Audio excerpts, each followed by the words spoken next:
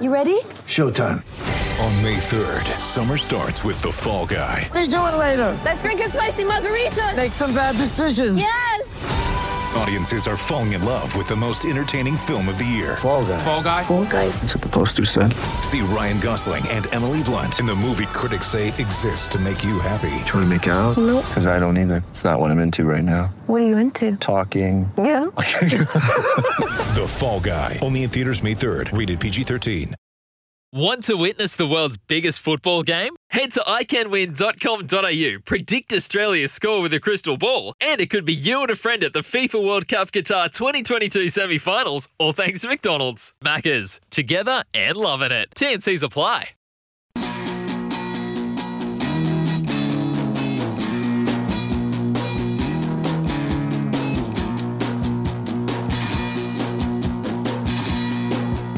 On SEN Tassie, Flash, with David Lithgow.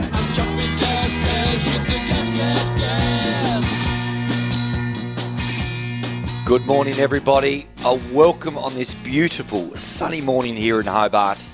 Live from Salamanca for Amy, the doers of insurance and Harrison Agents, Tasmanian real estate experts. We're live on SEN Tassie, across Tasmania, and the SEN app. Good morning. Oh, good morning, Flash. Little strains of Here Comes the Sun. And, well, it's like a new dawn here in Hobart because not only is the sun out, but Gillan McLaughlin would have had a beautiful night's sleep in some sort of luxurious Hobart hotel room last night. Oh, yeah. Now, where was he staying, please? Oh, well, where would you stay if you could pick the bunch? Mac 1 over there or maybe some sort of luxury Airbnb arrangement. But let's hope he's woken up on the right side of the bed because it could be a monumental day. Well, we're standing by, ladies and gentlemen, sports fans right across Tasmania. Is today the day that we find out that Tasmania is going to have their own AFL team? It's quite, we've been banging on about it, especially in 2022, haven't we? It's been a 2022, we've been banging on it. Oh, for 35 for eons. years, yeah, of course. But in terms of, the ups and downs of this year's, the Tom Browns in the middle of it saying, it's just never happening, it's not happening, and everything in between, and Gil popping down to Tassie, and he was again there yesterday, and your man at Win TV, Brent Costello, was front and centre there and had some good words. We're going to talk to Brent later in the hour, which will be good.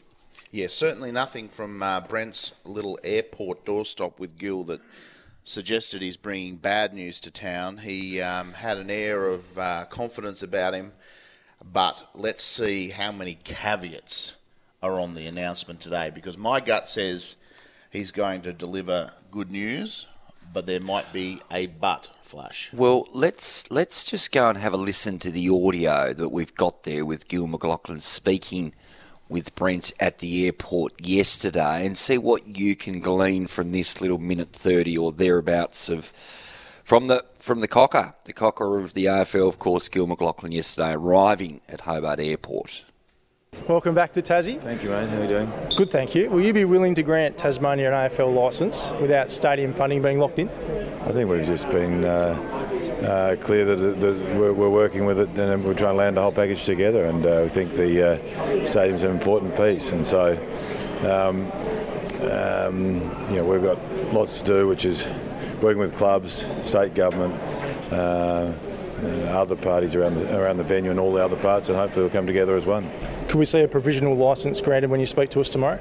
I was going to have you don't want me to run ahead of the story, but we're going to be just talking about where we're at. It's more of an update and why and where we're at, and have a sort of chance to talk about the progress that's been made. You're confident things are on track though and going well? I think they are. I think we're not there, but we've come a long way, and sort of lay that out and talk to the big picture, and I think how close we are and how far we've come. What else are you up to while you're in Tassie? In and out. I've got dinner tonight with the Son people at Mona, speak in the morning, and back on the tools at home tomorrow afternoon, so it'll be a brief visit. So Brent Costello just seeing if he could sneak in a game of golf or something this morning, maybe with Gil on the way. Catch up for a quick croissant or something. Brent doesn't drink coffee, so it would have to be a hot chocolate. Maybe Gill stayed out there at the Mona Pavilions last night. He could well have done. Well, she might have put him up. Yes. Well, I think what you said a couple of minutes ago, there was nothing out of that really oozed much negativity. No. So what's our timing on that today? You're going to have all the cameras left in Australia or in Tasmania at your disposal today, I would have thought.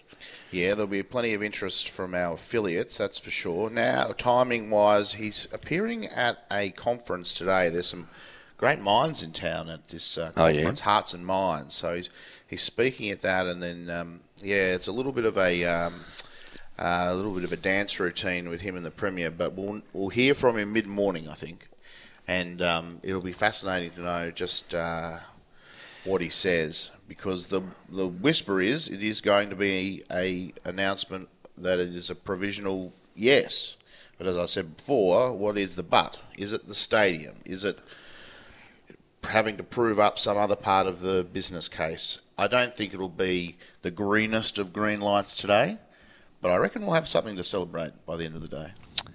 Yeah, it's fascinating, isn't it, to see what happens. Look, it's and I think that question you asked about the green lights and the provisional licence pending the stadium, still the topic that's right at the top of the list. I noticed yesterday, great Tasmanian writer Martin Flanagan coming out dead against Richard, I think his brother. Excuse me, Richard Flanagan, and both of them good men, by the way. Oh, very, very talented family, that one. Very much so. Very much dead against, and again, can't understand why we need a stadium, which has become a very common thread, and it's a common thread right across the board. My 83-year-old father will say, why the hell, staunch Liberal, by the way, one of the old country Liberals, my old man, why the hell would you want to spend all that money on a new stadium? He doesn't understand it. Yeah. And I kept saying, well, Dad, you don't want me to pick you up, obviously, and take you to the footy. When oh, yeah, of course I'll go to the footy. Chuckle, chuckle, chuckle. But there is that common, and I use my old man as a reference point, that it is, a lot of people don't understand it. They say, well, we've got a perfectly good one over the river. Why do we need another one? Well, I mean, yeah, it's divided the community, and of Big course, time. It has.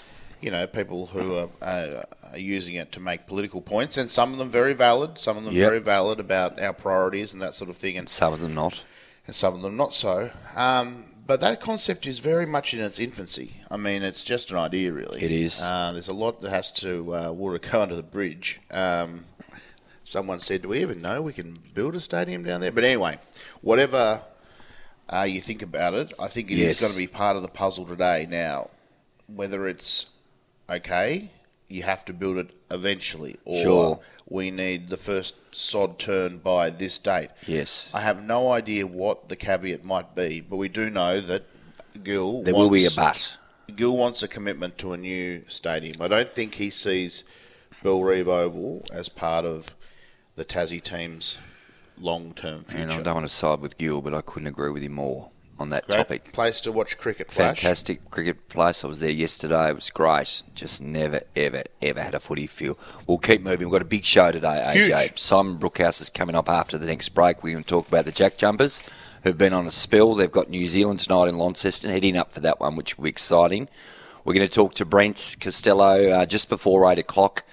After the 8 o'clock news, we've got Tasmanian Under-18s coach Jeremy Webberley talking about the young talent with the draft not far away, and former Australian champion Tasmanian off-spinner Xavier Doherty to join us later in the second hour. We're going to catch a break now. Huge show. Stay with us. It's a beautiful morning here in Hobart. David Lithgow and Alex Johnson bringing you in on a Friday morning. On SEN Tassie, Flash with David Lithgow.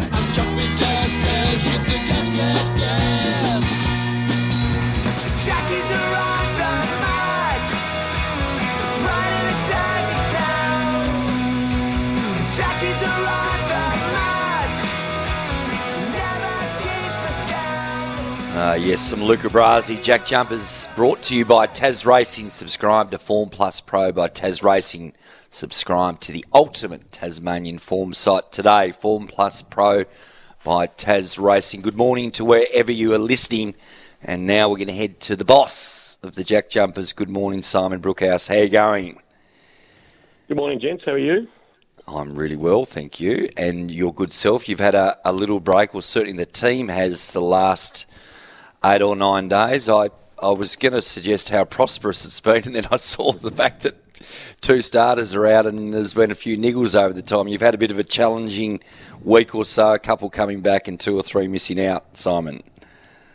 Yeah, look, it's been one of those weeks. Unfortunately, you know, professional sport injuries happen, and we've just had a couple of minor ones come through over the last 3 or 4 days, and you know, a couple of guys are going to miss tonight's game, but we've got a couple coming back in. So, you know, one thing that I think that's great about our team is that next man up mentality. I'm sure that all of the players will fill the void and we'll be fine. No doubt about that. Depth has been something which has looked really good in 2022.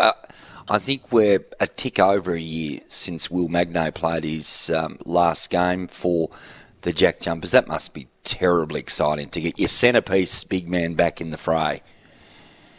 Oh, look, it's very exciting. It's exciting for him. It's exciting for the whole team. He's been working so hard to come back, and now the time's right. He's been training really well, and he's raring to go. So we're looking forward to seeing what he can do tonight. Simon, Alex Johnston here. Lovely to hear your voice. How are you, AJ?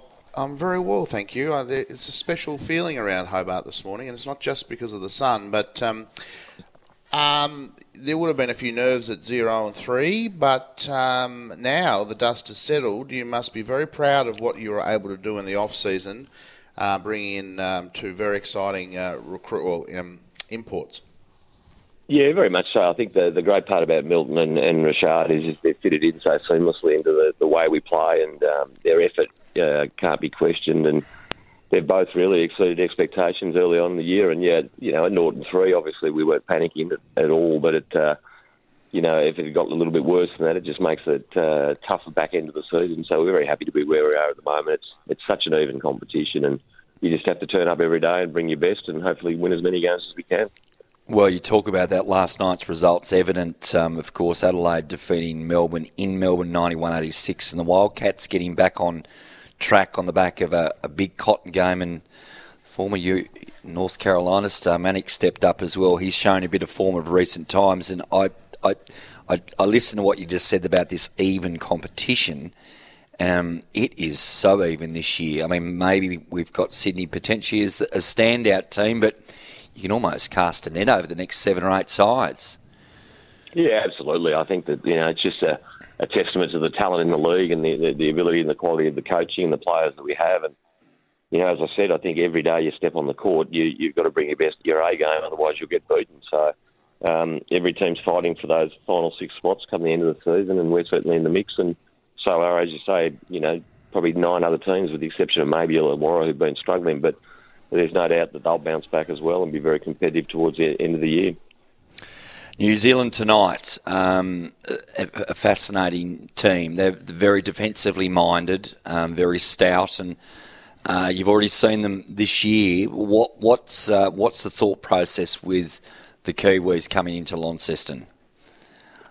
Oh, look, they're a very good side, and you know, talking to Scott, the coach, he thinks they're probably the best side in the competition in terms of the way they have the ability to spread the floor. They're defensively very, very strong. They've got 3 great imports backed up with local talent. And, you know, it's going to be a very tough game. They're playing great basketball. They're playing for each other. You know, they play very much the way we do. They play as a team. There's no individual efforts, and you've just got to, you know, match up really well. We have to defend the best we possibly can, and at our best defensive effort, I think, you know, we've got a really good chance of winning. But make no mistake, they're a very, very talented basketball side. Simon, the town's fallen in love with the team and showing no sign of getting old anytime soon. I remember having a coffee with you, and we were pondering what it all might look like. When you see a packed house out there at the Nest, how does it make you feel for someone who's been there from day one? Oh, look, it makes you feel very proud. I mean, I think that the great part about it is that, you know, the Tasmanian people have embraced their team, and that for us is the most important thing, that the work we did before we even started, once we'd recruited players and got out in the communities, paid off, and people have just absolutely got behind us and voted with their feet. Our membership, our membership are at really high levels, and as you know, we turn out a full house every game, and that adds to the team's success. I mean, but they are our sort of sixth man in the crowd, and when they're up and about, it makes the players feel a lot better, and they rise to the occasion. So, in terms of the club, I mean, we couldn't be more thankful of the support that we've been able to get throughout the whole of the state, and I think that, you know, not even that, it's with our partners and everything else being mainly Tasmanian, and I just think that it's a testament to the people of Tasmania who've got behind us. And with that success in mind, I'm sure you won't divulge any private conversations, but given the success you've had, and we were talking this morning about Gillon McLachlan being in town, have people from other sports, in particular Australian rules, come to you and pick your brain about the lay of the land here in Tasmania? Oh, I've had some discussions with people from the AFL, absolutely, and I'm a big supporter of it. I think any chance you get to have an elite sport at a national level in your state and have the whole state behind you, it's a great thing, and more importantly, it gives young Tasmanians sport to aspire to, and I think that I'm sure, and I wish them every bit of success, and I have no doubt the Tasmanian AFL and sporting community will get right behind the team when it comes in. What's your thought process if you had allowed yourself to diverse into Gil McLachlan in town today and the potential announcement? I mean, it is such a relevant thing for all Tasmanians. Are you feeling like the rest of us that looks like a fait accompli, perhaps, and a team's coming to town not too distant future? Oh, look, I think there's no doubt all the commentary around it's been very positive. There certainly hasn't been any negative sentiment coming from the AFL. It's hard to know what today's about from my point of view. I haven't delved into it too much, but obviously Gil's here and talking positively about the possibility of a licence being issued. And I think, as AJ said earlier, there might be some conditions attached to that, but I don't believe anything will be insurmountable if the whole state get behind the team. And, eventually when it all gets up and running, hopefully they have great success. Simon, we saw a good example in the league this week of the power of sport. Isaac Humphries making a pretty powerful announcement that extremely powerful. Yeah, that he's finally comfortable to come out as a gay man, and it's very rare in elite sport. In other parts of our community, it hardly doesn't happen. Almost, and it's an indictment on maybe all of us that it doesn't happen more often, but. What were your reflections on that? And to me, it's a sign of the health of the NBL that they would embrace a person like that and what he had to say like they did. Yeah, look, I thought it was amazing. And, Isaac Humphries is a fantastic human being, and for him to be comfortable to do what he's done, as you say, it is a testament not only to Melbourne United, which is a great club, a very inclusive club and always has been, but also to the league that he thought that it would well and truly be accepted as it should be, but as you say, it doesn't happen very often. So I think from a basketball perspective, not just Isaac Humphries' perspective, I just think it's a great message from our sport that we are inclusive and you can feel very comfortable in who you are at any time. And he's done an amazing thing. He's an amazing basketballer, and now that he feels really comfortable to talk about his personal life, which he hasn't necessarily done before. I'm pretty proud as an NBL team and part and parcel of the competition. I just think our whole sport is better for it, which is fantastic. Yeah, very vulnerable, wasn't he? Very personal, and you still hear the people, well, why does he have to do that? We don't care, what he is and what. Well, put yourself in the shoes. Put yourself in the. That's right. Of someone who is in the same position, wants to be an elite athlete. Oh my gosh! Is great. It would have been the most in a male testosterone environment. To see him speak like that, if you're a young gay sports person, it would have just given you the confidence to move forward. No, it's very important. Tonight's big, Simon. Tonight's big. We talked about even and, these 8-point games in footy terminology, so to speak. We know we're talking about the round ball and our game basketball, but, you look at that ladder now. Sydney, the standout. New Zealand is second with 6 wins and 3 losses. Then you can go right down to Brisbane, who are 9th with 3 wins and 5 losses. They've won their last 3 and starting to roll. Baines, clicking, etc. The team starting to look good. Sobey back healthy. These games are massive tonight. I can't put an understatement on that. Every game's massive. You're absolutely right. And you've got to keep winning to keep yourself a chance to be playing finals. So for us, we only look one game ahead. The game we're worried about tonight's New Zealand, and for us, it's every game's a final moving forward. We've got to win them, and you want to be there in the post-season. No doubt about that. One last question from Sam McDaniel. Does he roll into that starting line for Kenyon? What's the shift there? Is it a like for like, or a rolling with Kelly comes into the starting lineup perhaps for tonight? Yeah, look, I'm actually not sure. I haven't spoken to the coach about that. That'll be a decision they make after some practice today, and when they analyse the matchups with New Zealand. And the one thing about our team is, and I think everybody sees it, no matter whether you're number 1 or 11 on the bench, ultimately, if you're called to step up, you do it and you play the best you possibly can. So no matter who it is, they'll fill the void and we'll be raring to go and hopefully come away with a win tonight. Simon, all the very best tonight. I look forward to catching up with you in Launceston. The vibe in Launceston will be exciting today, that one of their 2 games they get. Packed house, of course. You're happy with how the northern end of the deal's going? Oh, absolutely. Yeah, no, the Launceston people and the people who come down from the northwest have been great supporters, and we'll have a fantastic full house tonight who no doubt will get behind the team. CEO of the Jack Jumpers, Simon Brookhurst, thanks so much for joining us this morning, mate. We'll catch you in Launceston. Anytime, men. See you tonight. Take care, Simon. Yeah, that's a monster. That's a monster game tonight. It's such an even competition. The people at Launceston will come out and force. It's amazing. Every game I go to, obviously calling the games in Hobart, the amount of people I see from Launceston every week, like people that they travel. They just travel for the regular games. They come from Burnie and Devonport to Hobart, a bit closer to home tonight, the Silverdome.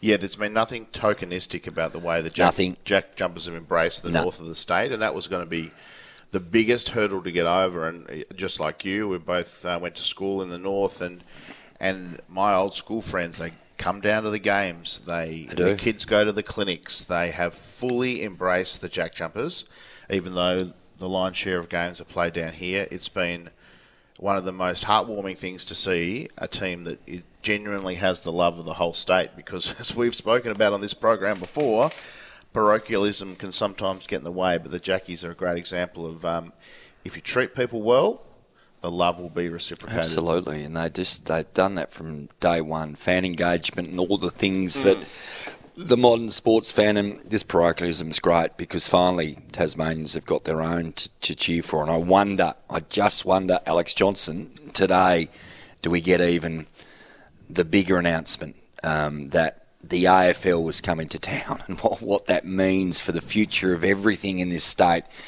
Everything will change forever if that's the case. It's a huge deal. Yeah, it is. Monster. Momentous. I'm nervous, to be honest. Yeah, I'm fascinated to see what happens. Anna Pav's our lady in the news every Friday and every day right across our SEN networks. Let's go to Anna with the news.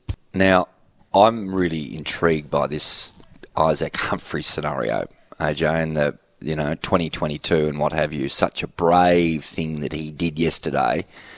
It's just, and people that don't understand that it's an impactful, monumental thing that he's done really in Australian sport, because it doesn't happen, and people haven't been able to do it in a male-dominated world. It just hasn't been.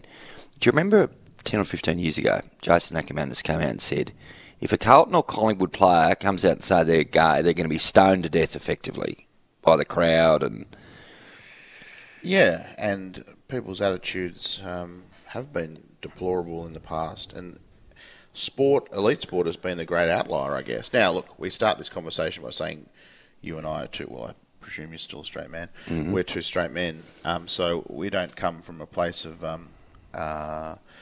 the understanding of some other people. But what I found so empowering from Isaac Humphries is thinking about what would it be like if you were a person chasing your elite sport dreams who thought that your sexuality was a problem or something that was going to hold you back. And his words were so moving the other day because he was so raw about how he felt initially. Yes.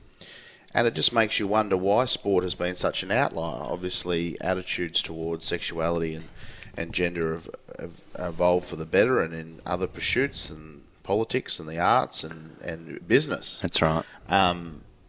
Openly gay people talk much more about these things openly. And sport has been the outlier. No doubt. And I hope it changes because... And then the people who say, oh, why does it matter? Well, in 50 years it might That's not. right. But Yeah, it does exactly. in this moment It because you need people who, just put their hand up. I'm sort of lost for words because it was a pretty powerful stuff. Yeah, it was emotional and great for the team, and more importantly, great for him. He's now going to be able to move forward with his life with a completely different outlook. And I'm certain that the NBL community and the greater Australian sporting community in general will wrap their arms around it. We're going to go to a break shortly. We've got plenty still to happen today. We've got Brent Costello coming up to talk about Not every day you get to interview your heroes, is it? The big story in town today with the AFL announcement, of course. Jeremy Webberley coming up after 8 o'clock, the coach of the under-18s. We've got 2 or 3 or 4 potential young draftees coming up. Can't wait to talk to him. And left arm, what did he play, 90-odd games for Australia? Left arm tweaker. Misley, wasn't Misley. Xavier Doherty coming up just a bit before the 8:30 news. David Lithgow and Alex Johnson with you, rolling through your morning on a gorgeous Friday morning in Hobart.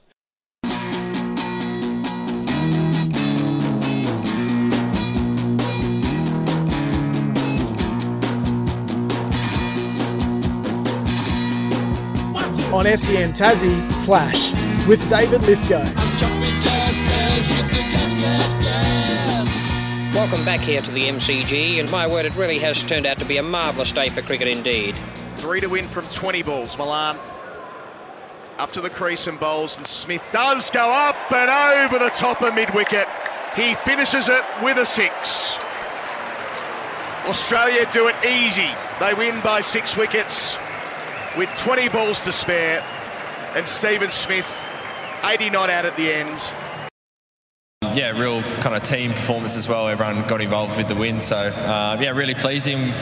We came in here really fresh, after a week, and keen to get back into it, and showed it today. Everyone, Ash Agar's into the team for the first time in a little while. Trav Head, they stepped up, and a couple of spinners bowled in different positions to what they would normally, and everyone just cracked on. It was great. So that was the one-day game last night, of course. England making 9 for 287 on the back of 134 by David Milan. And in reply, they cruised to victory, Australia. 4 for 291 with about 21 balls to spare. Adam Collins before with a call last night at the Adelaide Oval. Interesting. He's almost as busy as you, Colo. Remind me to talk to you about his other little... interest with the Hawks later. We will touch base on that, actually. Good point. So that's on the back of the 2020 World Cup, of course. Paddy Cummins said we were pretty fresh. Well, yeah, you were fresh because you've been watching the rest of the World Cup unfold for the last 2 weeks. The transition from T20 back into a one-day game, was there a... What was the public thinking about that game last night? I found it a bit unusual. Yeah, there used to be a time when one day, especially against the old foe in England, it was sort of... everything. The world revolved around it. You certainly set your calendar around it. And I'll admit, until you brought that up, Flash, I didn't know there was a one day last night. So I think they've got to work out how they position one-day cricket because it sort of gets lost these days. Paddy Cummins. And especially a game like that, which would have been fantastic to watch. Yep. Yeah, England, the T20 champions, of course, and they had, how many did they have that rolled out last night that actually played? There was a few, but it was wholesale changes across the board. Chris Jordan backed up and played, but yeah, interesting. It's I find it the next year or two fascinating to see where things sit with cricket, T20. 50 over cricket and the evolution of both of them, those forms over the next few games. Because I feel like the T20 World Cup we've just had was A, awesome, B, I felt that it really got cricket back. Felt like cricket sort of returned a little bit, didn't it? Oh, yeah. I was a sceptic years ago. I thought, the T20 World Cups, just keep it at a domestic level. We've got our 50 over World Cup, but I've changed that, I think. Oh, me too. I remember as a very young and naive journalist, I had breakfast with James Sullivan once, and I told him I didn't think there was much of a future in T20. Yes. So I think I was wrong then. I saw Andrew McDonald interview the other day about why Steve Smith didn't play in the World Cup, and his answer wasn't very convincing to me, and then he comes out and knocks 80 off 78 balls. Well, was that a mistake? Yeah, look, it's a difficult one. I think Steve. 20. There's such different formats, aren't they? I'm not sure he's in my, but Aaron Finch was in my team either. So, you know, they've got some big decisions to make. Pat Cummins, of course, now officially the ODI captain. He won't be the T20 captain though. No one knows who that's going to be as yet. That's a bit of a conundrum, I think. Paddy Cummins also announced he's not going to the IPL this year, which I think's a fantastic decision because I couldn't believe he went to the IPL last year and Australia were playing, and he's in the Australian team and he didn't play for Australia. I mean, if that was previous captains, we won't mention anybody's names, they would have been run out of town if they'd done that. So it's a busy schedule. Cricket over the next year or so, they've got 1,000 test matches, heaps and heaps. The one-day World Cup coming up as well. Fascinating. You want Steve Smith in the T20 team, is that what you're saying? Oh, I just didn't think that the coach's explanation as to why they didn't play him was that. But I know it was sort of they were chasing their tail after that bad start. And Hurricane alumni, Darwin Milan, 134 last night. Yes. So is he coming back to Hobart? No, probably not. No, but that'll come around reasonably quickly. That's exciting too. Yep. Yeah, well, and what sort of energy the BBL derives from the World Cup is fascinating because I feel like it has been a couple of years of a lull. Everyone thought that too many games, we've diluted the product, tick, tick, tick, too much cricket. Wonder what the T20, the Big Bash does this year. COVID didn't help. No, I'm looking forward to it. I finally, and I reckon the Hurricanes, the men's team, the women's team are going nicely. Well, they had a bit of wobble the other day. But anyway. 1-on-1 in Latrobe. Yeah, that's right. Gee, that come up well on telly. Latrobe Oval. Ever. Stunning. Shout out to Jason Sims, the curator, an old school friend of mine. Yes. Had a look at a picture. Absolute perfect. Yeah, it's a beautiful ground. Someone said to me yesterday, I won't mention names, that I was doing the cricket there over at Bellerive. Why isn't it West Park, you know? And well, Latrobe's better than West Park. I remember as a kid playing footy at Latrobe, beautiful ground. Oh, and I could see my old high school in the background. Oh, yeah, stunning. It conjured up some beautiful memories from behind the shelter sheds. Anyway, we'll go down that rabbit hole another time. Well, we're going to go to a break here, and Brent Costello's coming up after the break. The big scoop yesterday, speaking with Gil McLachlan. I hope you're having a great morning. David Lithgow and Alex Johnson with you.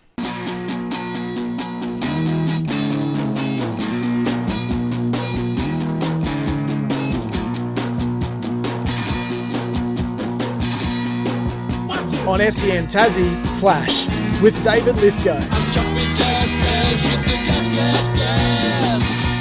Welcome back to Tassie. Thank you, mate. How are you doing? Good, thank you. Will you be willing to grant Tasmania an AFL licence without stadium funding being locked in? I think we've just been clear that we're working with it and we're trying to land the whole package together, and we think the stadium's an important piece, and so we've got lots to do, which is working with clubs, state government, other parties around the venue and all the other parts, and hopefully we'll come together as one.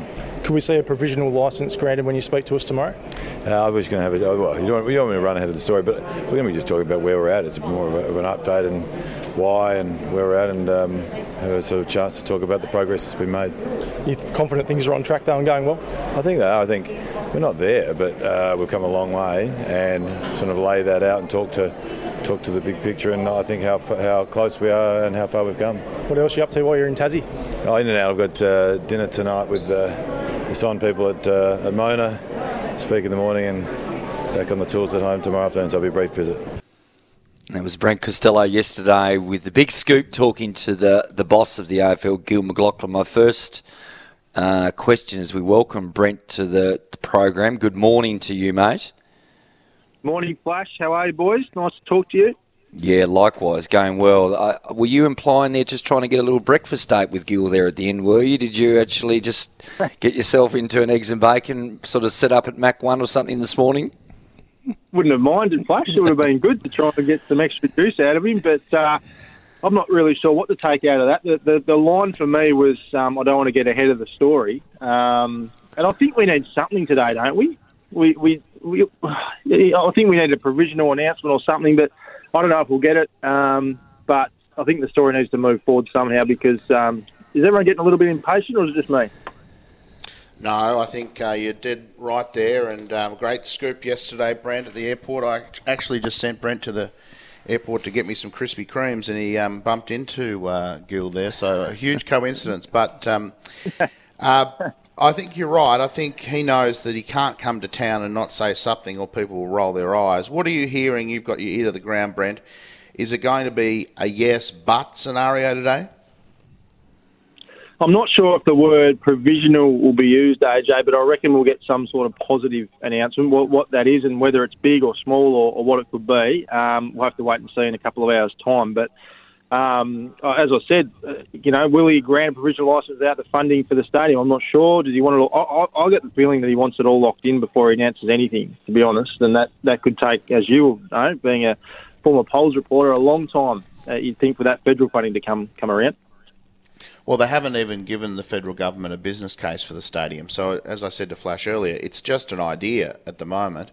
There are some senior federal Labor people out today, so of course they'll be asked about whether they're going to throw in $375 million. But, yeah, I mean, the stadium is definitely part of the puzzle, and they'll probably want more than just the state government support for it. So, unless it's changed completely and Gil says, well, we'll work out the stadium later, let's plan ahead. But it's going to be fascinating. He is down for something else, so it might not be a big dog and pony show about the AFL team, but he'll definitely have to say something, otherwise we'll be frustrated. I think we will, yeah, exactly right. And then, how long do we have to wait for this federal funding to be announced? If we don't get the provisional word, I guess, today or in the next few months, we might be waiting another, God knows how long for a full licence to be granted. If they're talking 2027 for an entry, I'm not sure when we need the official tick or not, but you'd think it'd have to be sometime pretty soon. It's interesting, AJ mentioned about the federal Labor government. Are they going to tip in? And we saw Anthony Albanese a couple of weeks ago, of course, sort of skirt around the issue when you had a conversation with him, Brent, and I can't help but think that the state Labor Party's stance on all this has really conflicted what the national or the federal Labor Party are saying. Just in your conversations, Brent, about the stadium, etc., it still seems to me that it is absolutely a must that this happens, and they do need to be very, very careful in terms of the Tassie side of things about how they roll this out and how they deal with this whole situation regarding the stadium. Absolutely, Flash. Yeah, it's a must-have now, isn't it? Basically, we know that. So, it's interesting how Labor's sort of playing it, because obviously it will be the federal Labor Party that will fund this if it goes ahead. So it could be a really awkward situation if that does go ahead, and they've been so strongly against it here in Tasmania. So, that's going to be fascinating, and I'm really actually looking forward to seeing how that does play out if and when they do come up with the funds of Fed. Unless there's a funding stream we're not thinking about, a private injection or even the AFL itself coming to the party, but it seems unlikely to me. It seems contingent on federal funding. I don't think the state government can't put their hand in their pocket for anymore. They're copying it enough for saying we'll put $375 million on the table. So this is probably going to sound ridiculous, and please bear with me, but $750 million, it's a big sum of money, obviously. But in the scheme of the world, in the scheme of so many rich people that might have links to Tasmania, is it actually that much money? Does that make sense? Or we're just really talking... Everything's relative. Well, I mean, it's not compared to how much we spend on other things. I mean, the cost of the running a health system is enormous. And, I mean, that's the big comparison. Why aren't we spending this money on health? Well, we spend billions every year on health. So, yeah, compared to that, it's not much money. Compared to, putting a roof on a new town hall, it is a lot of money. So... look, the state government's got to sell it better. They've got to sell it as more than a stadium. They've got to sell it an economic driver. They're trying to, but there's a lot of opposition.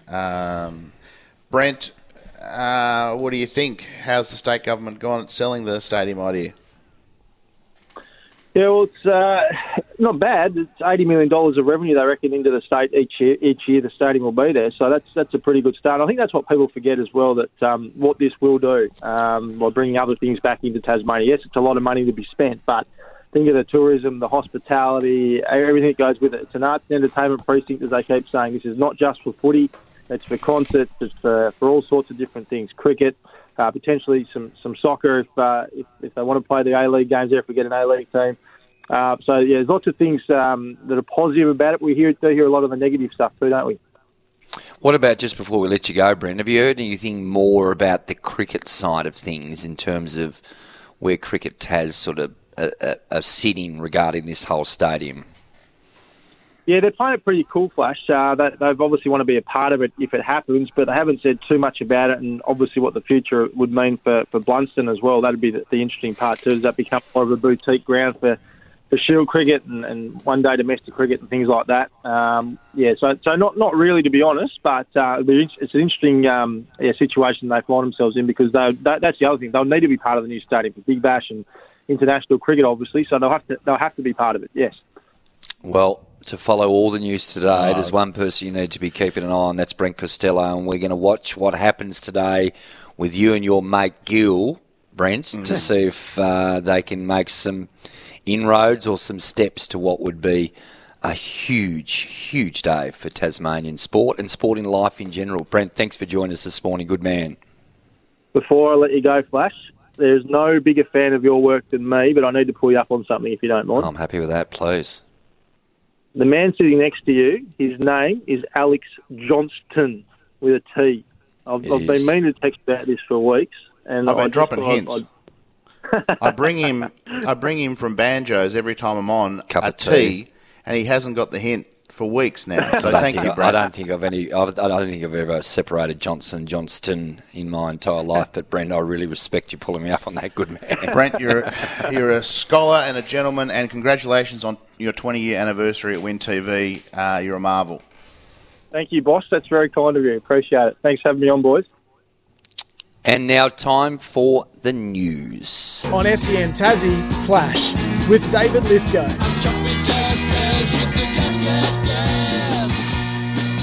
Welcome to the second hour with David Lithgow and Alex Johnston for Amy, the doers of insurance and Harrison Agents, Tasmanian real estate experts. We're live on the SEN Tassie across Tasmania and the SEN app here in the palatial part of Salamanca, right up in the loft here at Harrison Agents. The sun is just creeping through the windows here. It's a beautiful morning. It is, and thank you, Flash. I'm not precious about that, but no.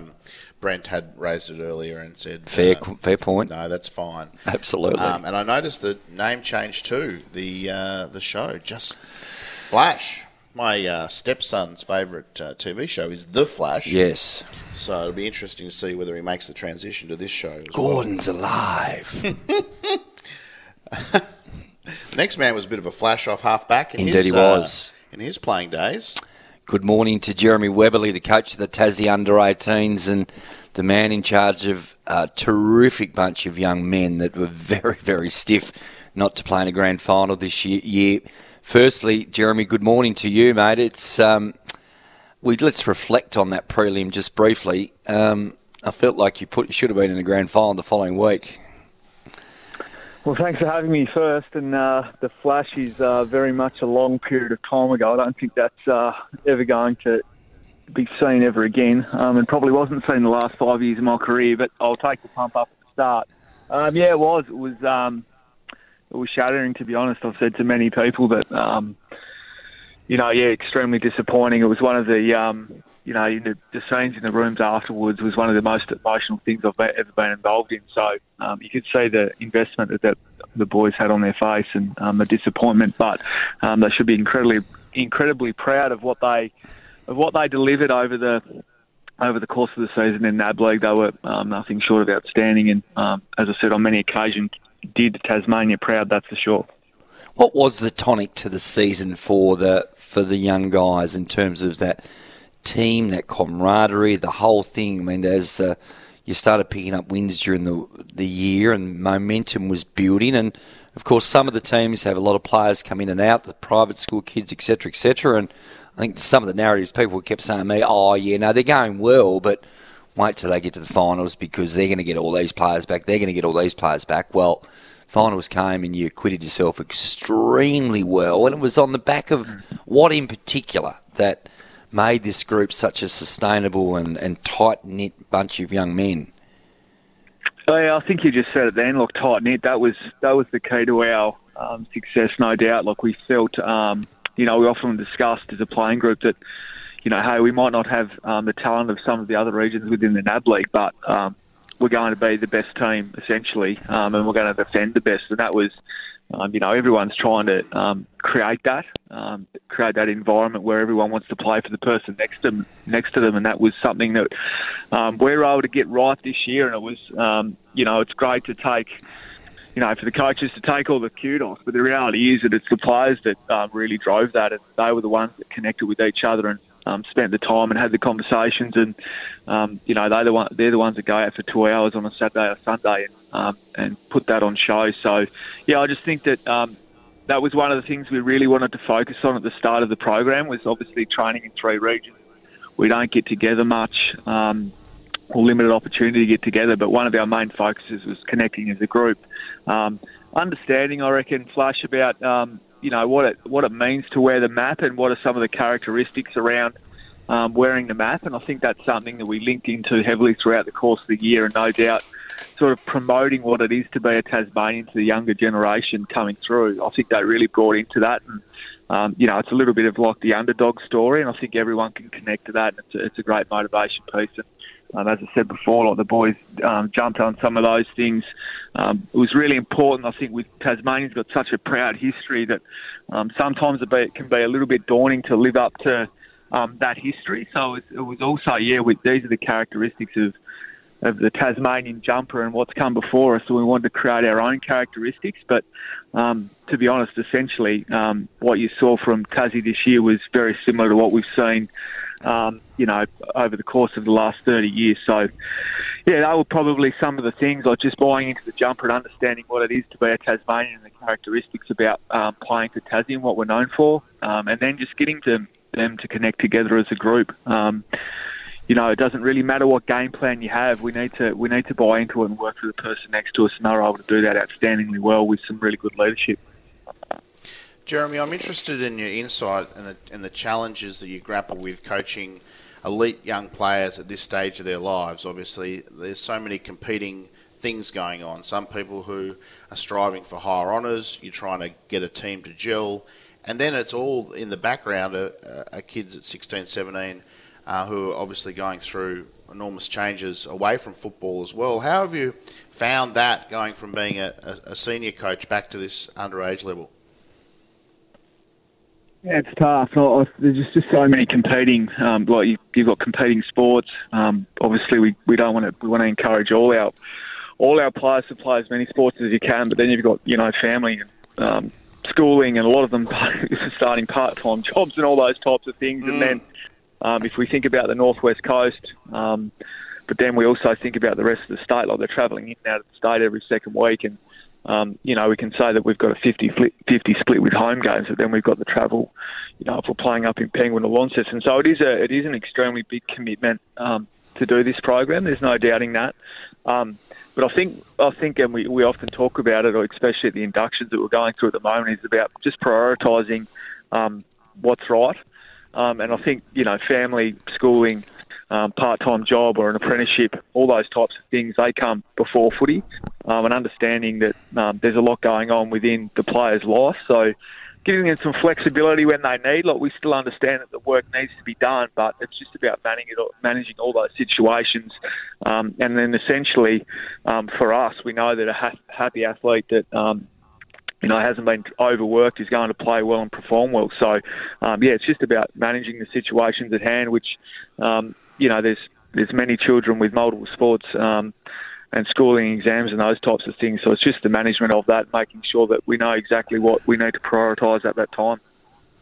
No doubt about that. There's a young boy called Jack Callan, and we can talk about multiple sports and talents and future things and options and things that can happen in the future when you're good at a couple of different things. Okay, let's get some real talk here now, mate. We're 10 days away from the draft. Now, we know that Lockie Cowan will get picked up. We probably think that Tommy McCallum will get picked up. I want you to be what's the word? Look into your crystal ball. Give me a number firstly for Lockie Cowan. Where's he going to go? Yeah, I think, Lockie's had, as everyone knows, he's had a pretty outstanding year. Look, I think he'll fall anywhere between sort of 15 and 25. Yep. That sort of seems to be the number. Obviously draft night anything can happen, but I think that's where he'll land. Tommy McCallum, again, has had another outstanding year. Had an awesome Allies campaign as well, so a championships campaign through the middle of the year, which has really enhanced his credentials and chances. So, I think you're right. I think those two are a really good chance, and Lockie's probably been a lock for a period of time now. And what about apart from those two guys, there's a rookie draft as well. We'll go Monday into Tuesday next week. The following week, I should say, Monday week. What else are you seeing as potential for some of this good crop of senior under-18 from this year? Yeah, I think like Seth Campbell from the Northwest Coast, obviously you probably would have seen when he kicked 10 goals at North Hobart down here in the TSL. Like he's had another outstanding year. He also played through the Allies Championships as well, so we think that he's got multiple interests from a number of clubs. So, I think he's in the frame as well. Do I think he's going to be as high as Lockie and Tom? Potentially not, but I think there's a lot of interest in Seth. So that's really exciting. Potentially two out of the Northwest Coast, which would be a fantastic result.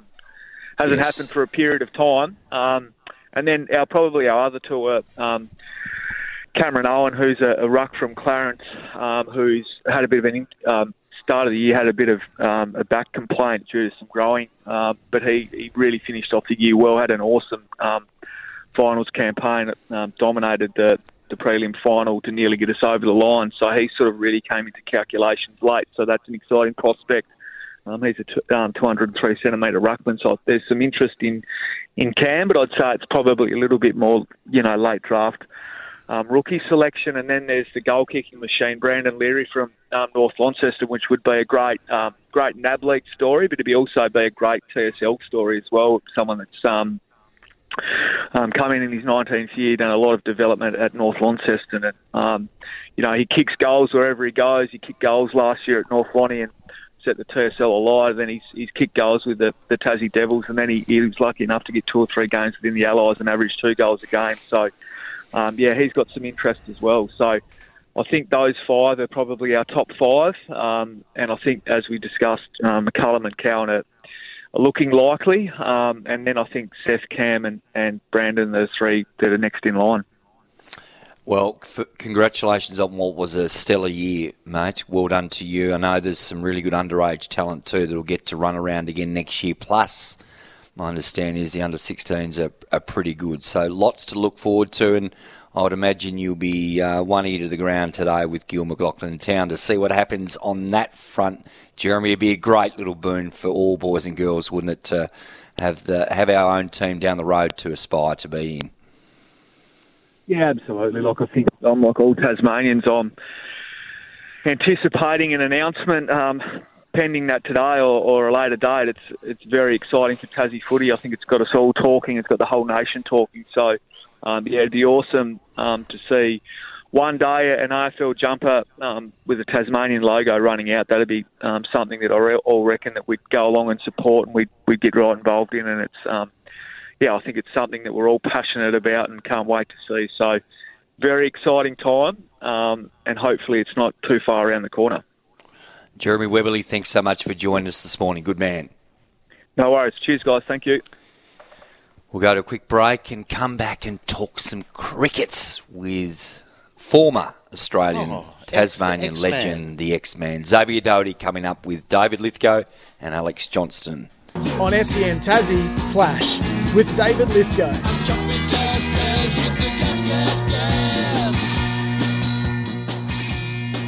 Great to have your company wherever you're listening around our fabulous little island state called Tasmania. What a beautiful morning it is in Hobart. Trust the rest of the state is as good as it is down here. We've had a torrid spring, Alex Johnson. In fact, it's been downright bloody awful, to be quite frank with you.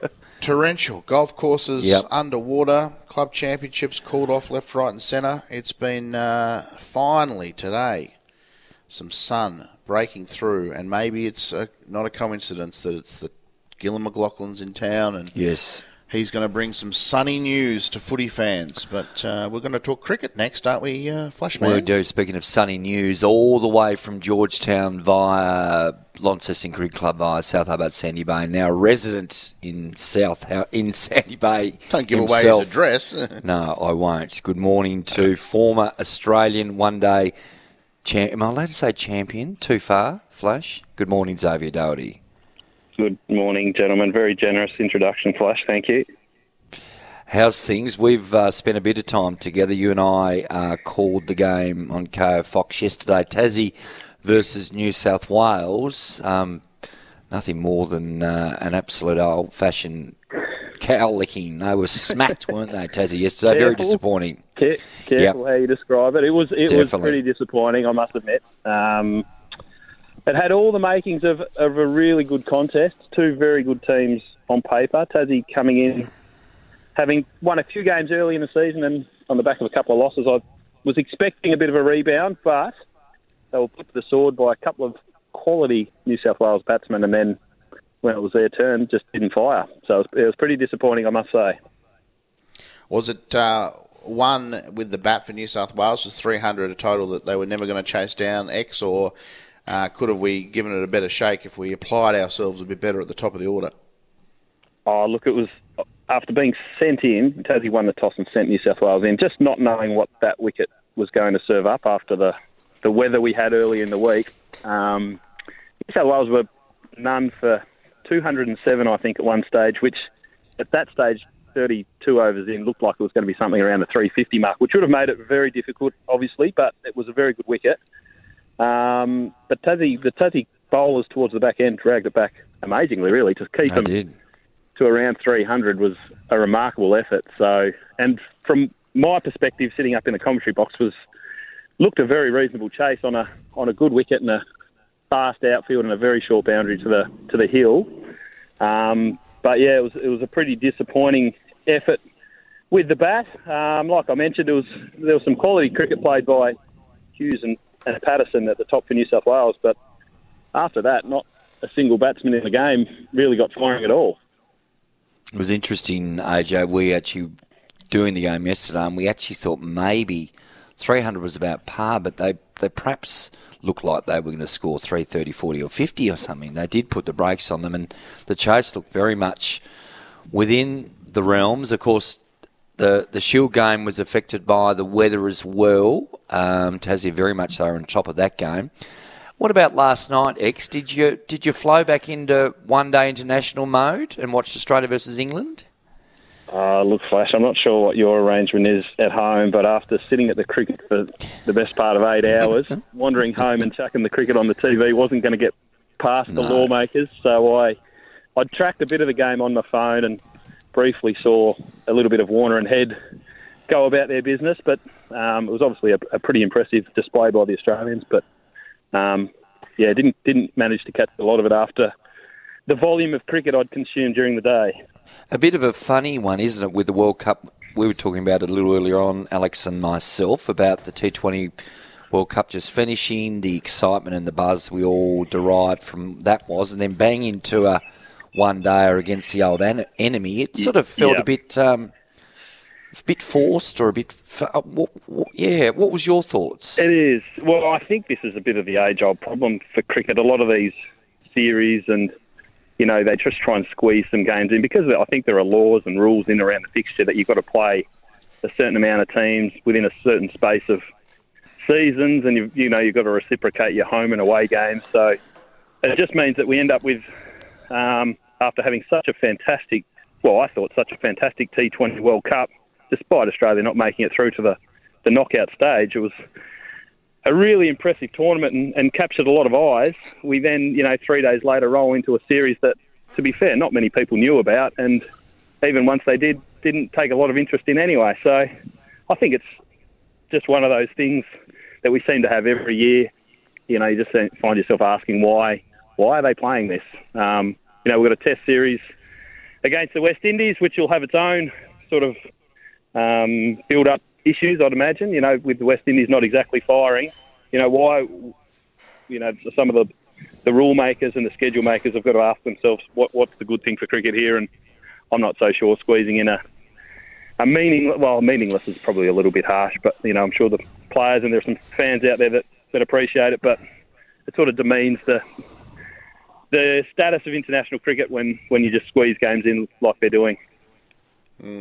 X-Man, I'd like you to get out your crystal ball for me, please, because we've been so spoiled over the years as Tasmanian cricket fans getting to watch some homegrown talent play for Australia. Obviously yourself, George, and Hilfy, who's the best 11 handicapper in the world at the moment. Who are the Tasmanians that you expect to see playing for Australia in the next 5 to 10 years based on what you've been seeing recently? Well, I think, like you say, Tassie have been pretty good over such a long period of time of producing some locally grown internationals. I feel we've got a couple there. Riley Meredith has obviously had a little bit of a taste of it. He's had his injury issues, and the nature of fast bowling is, the opportunities will present themselves again for Riley. He's just going to make sure he's in the right place at the right time. I've got a soft spot for Jared Freeman. I think he's a very good cricketer. He's again had some injury issues and just finding a spot in that 4-day team. But I think he's done a very good job and very capable with the bat, as we've seen in the past few Shield games. Caleb Jules, another player who initially made his way in the shorter forms of cricket, and he might be the one. starting to establish himself in the longer forms. But I think we've just got, hopefully Australian cricket gets back to a case where I think with George as chief selector will try and, patrol this, that, we've got to allow players to really churn out a domestic career and really build up the confidence and bang the door down, which some of those players I mentioned have started to do, but guys like Daniel Hughes, for New South Wales, has been doing it for 10 years and still hasn't got his opportunity. He's someone that, I'd like to see for Australian cricket. He's done his apprenticeship and he is banging down the door. So I'd like to get some of those Tasmanian players in a position where, it's not just a hunch. I think this kid might be good enough. Let's make him really earn his spot. And I think that served Australian cricket so well for such a long time. So hopefully that's the mantra that George is going to run by.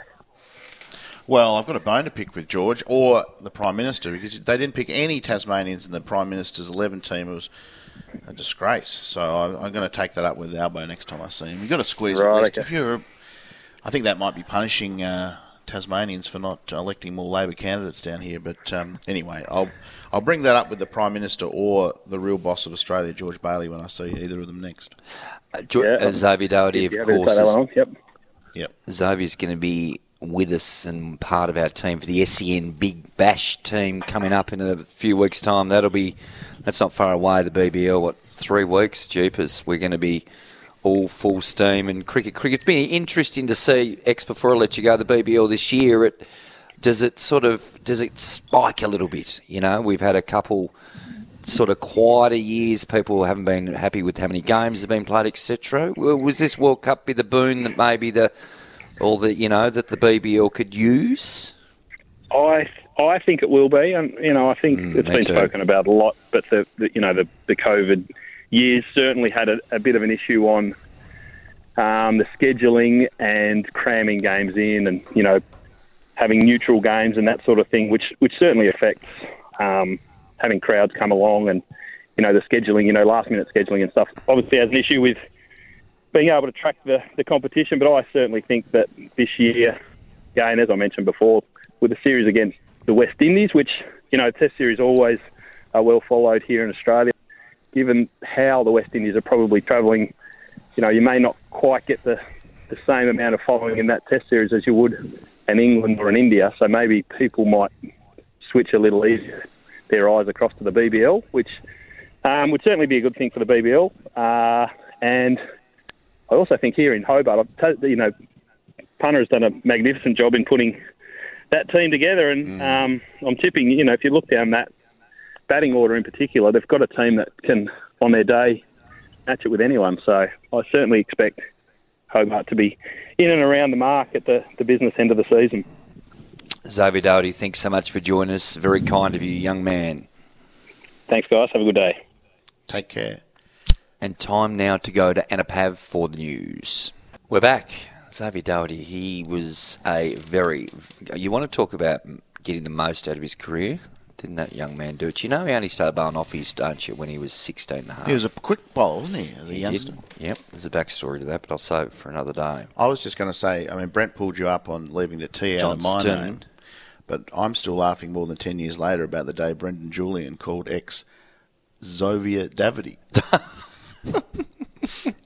Xavier Doherty. And it's always stuck with me. That's beautiful. But underrated. And obviously his time playing Test cricket wasn't as no, 3 tests, but successful I will say this is that he played on the 2 flattest pitches that Australian Test cricket has ever seen. If only the Midland Highway was that flat. Never forgetting that first one at Brisbane. Graham Swan, who was probably the best off spinner in the country, went for 1,000 runs as well. He didn't get runs even. Of course, they went back to Adelaide Oval and England made 600. Peterson made.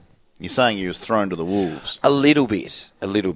But he got his taste of Test. He was probably never a Test cricketer. I think he'd tell you that himself. He was probably never had that skill set to be a regular Test cricketer, but a mighty fine. And played in the Shield final with Tassie. Had his best year that year too. Mighty fine one-day bowler in particular. That's what I always remember him as. Excellent T20 cricketer for sure, but he was a terrific exponent of just bowling his 10 overs. And I think we'll look back on that era of that Tassie team. We probably took it for granted in the moment, but that special, the names I mentioned with George and Hilf and Bailey and Butterworth and Jeeves. It's on and on and on. Yeah, in 50 years' time, those teams are going to look pretty good on. Just before we go to the break, tell me about that young kid that won the champs at Tassie Golf Club last weekend. This is a heartwarming story. So his name is Eli Monaghan. He's just turned 16, I'm pretty sure. Right, where's he go to school? Don't know, but his father's Eric, Glenorchy Cricket Club legend. Right? Yes. And it was the club championships at Tassie, and there's some pretty good golfers at Tassie. A lot of guys off scratch or better. And Eli prevailed in the pouring rain on Sunday. It went to a 3-hole playoff where he was 1 under for the 3 holes against Andrew Phillips, who's a super-duper golfer. He's plays off +3. He's won 11 club championships before, represented Tasmania probably 20 times. And it was all square after the 3 holes, so then now it's sudden death. 10th hole at Tassie, pouring with rain, long par 4. And Eli hits a drive and an 8-iron to 6 feet and rolls in the putt for birdie and wins his first club championship. And remember the name because he is a sweet young kid who's got a big golfing future ahead of him. That's fantastic. Well, I've jotted him down. We're going to keep an eye on him. Let's go to the news. Still plenty to talk about. Hots or not coming up shortly.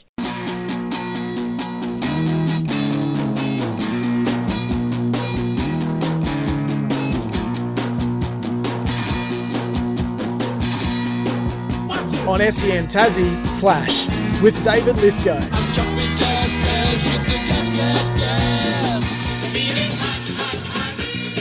It's hot, real hot. That's hot, that's hot, that's hot, that's hot, that's hot. This is hot. It's so damn hot. Not. Well, it is hot. Or not. And today is a prime example of that. Gil McLaughlin in town. What's he going to tell us all? Can't wait to see what happens today. It's a big, big day, Alex, in Tasmanian sporting history. Hot or not, how about you kick us off here, young man? Why not kick it off right there? If today is the day that the words Tasmania is going to get an AFL team We've done it. We've done it.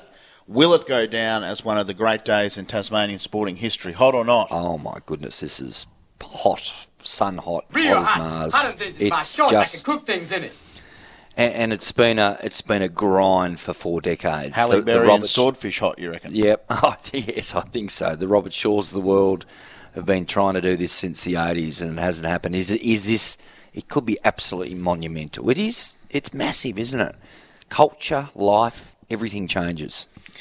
We love footy, and as Jeremy Webley said before, it's not as important as other things, but God, it would be a beautiful, beautiful thing to be able to. Where you sitting tonight? The Pies are in town. AJ, what are you doing? That, Beautiful. yeah. What time are we going to go down to the pub first? Yeah. Brilliant. Well, I'll see you down there. I'll meet you down at the new little bar underneath the stadium. What's it called? Breno's or something. I mean, he'd probably have the. Yeah. But it's a wonderful. Serve hot chocolates. Yeah. It's a wonderful thought, isn't it? I can't. I haven't let myself. I have. Get excited like that because I don't want to set myself up for disappointment. But I mean, we love the Jackies, and going along there is like you have the golden ticket, you know. Yeah, it is. But an AFL game on a Friday night in Tassie. Boy. Oh, I mean, I went to that final, the Bombers and the Dogs. I went to that final, the Bombers and the Dogs at York Park, and that was pretty special until Essendon stopped playing after half time. But if it's our own team, everyone's on board. Boys and girls, they're all coming down with their streamers and their flags and their Tassie Tide or Tassie Devil, whatever it's going to be. Amazing thought process. Let's hope today is a good day. Paddy Cummins, hot or not, Paddy Cummins opting out of the IPL was the right thing to do. You've taken a T from my name and added a G to his. I have. I know who you're talking about, though. Very much the right thing to do. He's got a little bit of an image conundrum on his hands, obviously, speaking out about politics and the world around us. Well, just the backstory, of course, last year he opted in to play in the IPL, while Australia was playing international games, maybe in Abu Dhabi or, in fact, was it? Can't remember. Yeah, you got to dance with the one who brung you, and yes, putting Australia first. Sounds like a bad political slogan, but in terms of the skipper, it's a good move. Flash. The World Cup, 2020 World Cup, which you were a massive part of down here, has given cricket the shot in the arm it needed. Hot or not? Hot. It does. What I'm talking about. It feels that everything's rosier. Cricket's had a boom. It's terrific, and it will be interesting. We talk with Xavier Doherty about the impact on the BBL and whether that flows off into that, or is it the other way? There's too much cricket, etc. But yeah, it was a fabulous tournament. It really was, wasn't it? And to have all that, we had a big part of it down here with the pre-tournament, the final bits of qualifying, seeing all the smaller nations. That's what it's all about. I'm going to ask you this one. This is a fascinating one. Hot or not, the potential Live Golf tournament in Adelaide will be the greatest golf tournament ever seen in Australia. Hot or not? Well, I'm going to say not, because we've had some classics. Yes. We've had President's Cups at Royal Melbourne. We had Tiger playing out here in the Australian Open at his absolute prime. Jack Nicklaus and they went head-to-head in Australian Opens back in the day, didn't they? But it's not potential anymore. It's happening in Adelaide, Grange Golf Club, and it is exciting. Yeah. Put aside the politics of Live and the Saudi money and all that. We get to see Cameron Smith, Dustin Johnson, Bryson DeChambeau, Poulter, Westwood. Yep. It'll be a hot ticket. And as a golf lover, I'll be there. Don't you worry about that. It is interesting. So but still hot, if that makes sense. Greg Norman, will he be in the job then? A few of them want to get rid of him. Rory McIlroy asked him to nick off, didn't he? Yeah, I think the Shark he can't help it. He'll still be around. He might change his role, but good luck getting rid of Greggy. Oh, he disappoints me. My hero as a kid, as you know. Still love him. Do we? Okay, give me this one. Will the Joker get booed when he steps out on court? Now, I've got some audio here just quickly of Novak Djokovic. Just before we get to my answer here, let's roll the tape. Last year, obviously, left a bitter taste in with me and, my family and everybody, but I'm very happy and want to thank the Australian government for removing the ban and granting me the visa to enter Australia. I think that's a not. No, he won't get booed. I mean, why are we going to boo him? I mean, sure he was an anti vax person, which is fine, and I'm not condoning that part of it. There's many stars of sport around the world, Aaron Rodgers at the Green Bay Packers, Kyrie Irving, big names in world sport that said no, but he's the greatest. He's the greatest Australian Open winner of all time. He's a champion. Look, a lot of people don't like him. That's fine. I don't think he's hated as much as he was, or is he? Oh, he's a bit of a villain, but I think, if there's one thing we all should move on from, it's the politics of COVID. So let's hope he doesn't get booed for that reason. If he gets booed because he's a bit of a villain and a bit, he's not the most likeable compared to Roger or Raf. He's not that much likeable, but what a player. What a player. No, if he gets booed for silly reasons like that, we can just move on. Talking about the politics of COVID, very 2020. Yes. This is an interesting one. I've just thrown this one in here.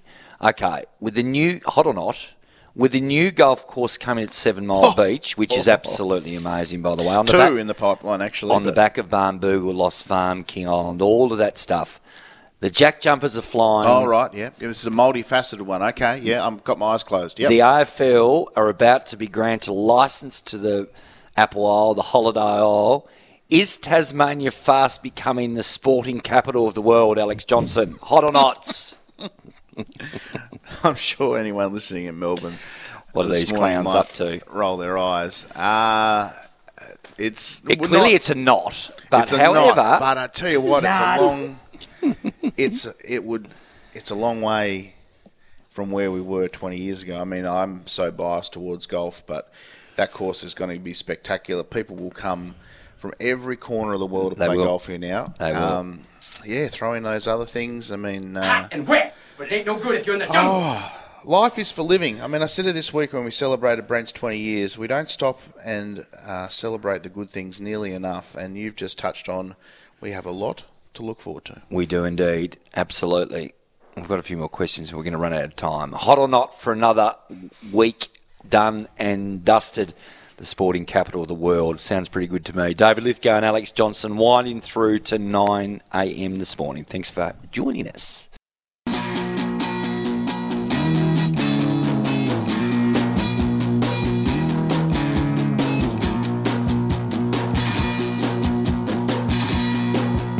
On SEN Tassie, Flash with David Lithgow.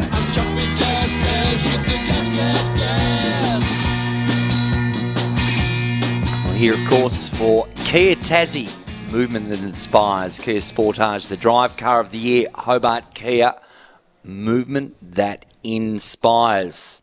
Time for the Harrison Agents segment. Harrison Agents, Tasmanian real estate experts. Selling your home? Contact Harrison Agents today. Alex, now we've got one at either end of the state. The first one, 64 Rousebourne Road in Riverside. Tell us about it. Wow. Yes, you do say Rousebourne. Well, I was thinking Rosefawn. I think it is too. Like Peter Rosefawn, but it's spelled Rowsphorn. Fans of Bretty. Just remember Bretty, and you'll remember that. 64 Rosefawn. Now, we're looking at offers over 1.65, so we're not mucking around. But for your buck, you get 5 beds, 3 baths, 6 spaces for your cars. So that's pretty good. Yep. Room for Cujo to run around. And it's situated on just under 2 acres of land, featuring fabulous views of the Tamar, which is obviously one of the premier wine regions in the world these days. This grand red brick residence has many gorgeous spaces that are guaranteed to delight. Main features include those 2 double garages we just spoke about. Perhaps create a studio, large working from home, etc., etc. 5 bedrooms, 3 bathrooms, a sauna. Yep. Talk about hot or not. A sauna, you can't get any hotter. Additional level block that could easily cater for 120 metre square residence if you want to extend. Next one. Or contact Tom Harrison, Jesse Denham for that. Next one, 14 Pegasus Drive, Dromedary. Pegasus, remember, one of the houses... Hashtag peach, this property, by the way. Oh, loves this. Yes. 1.195 offers there over, 4 bed, 3 bath, remarkable, 10 cars. I'm not sure who has 10 cars, but anyway... a lot of room for cars. Enjoy breathtaking river and mountain views from its elevated position. This stunning dual-living family home is an entertainer's dream because it's set on 5.77 acres of land. It's only 30 minutes from Hobart's CBD, right here where we are today. Now, Main features of this home at Dromedary include a large living area with a wood heater. Oh, imagine the winter nights with the wood heater flowing. A second living room. It's all there. It's all there. Yep. And you can contact you about it. No, you can contact the great Harry Bryant about that property. And, of course, we'll open home tonight and on Saturday. AJ. How'd I do? Excellent. You always do well. Thank you very Great to much. have you. Let's Lots of hope topics. today is one to remember. Today's the day. Gil's in town. It's all going to happen. We're very excited. Is this the day that we find out Tasmania is getting its own AFL team? I think so. You think so as well, don't you? Oh, fingers crossed. Oh, can the footy gods smile on Hobart today? Let's hope so, mate. Coming up now is Julian De Stoop. Catch you later on. Same bat time, same bat channel.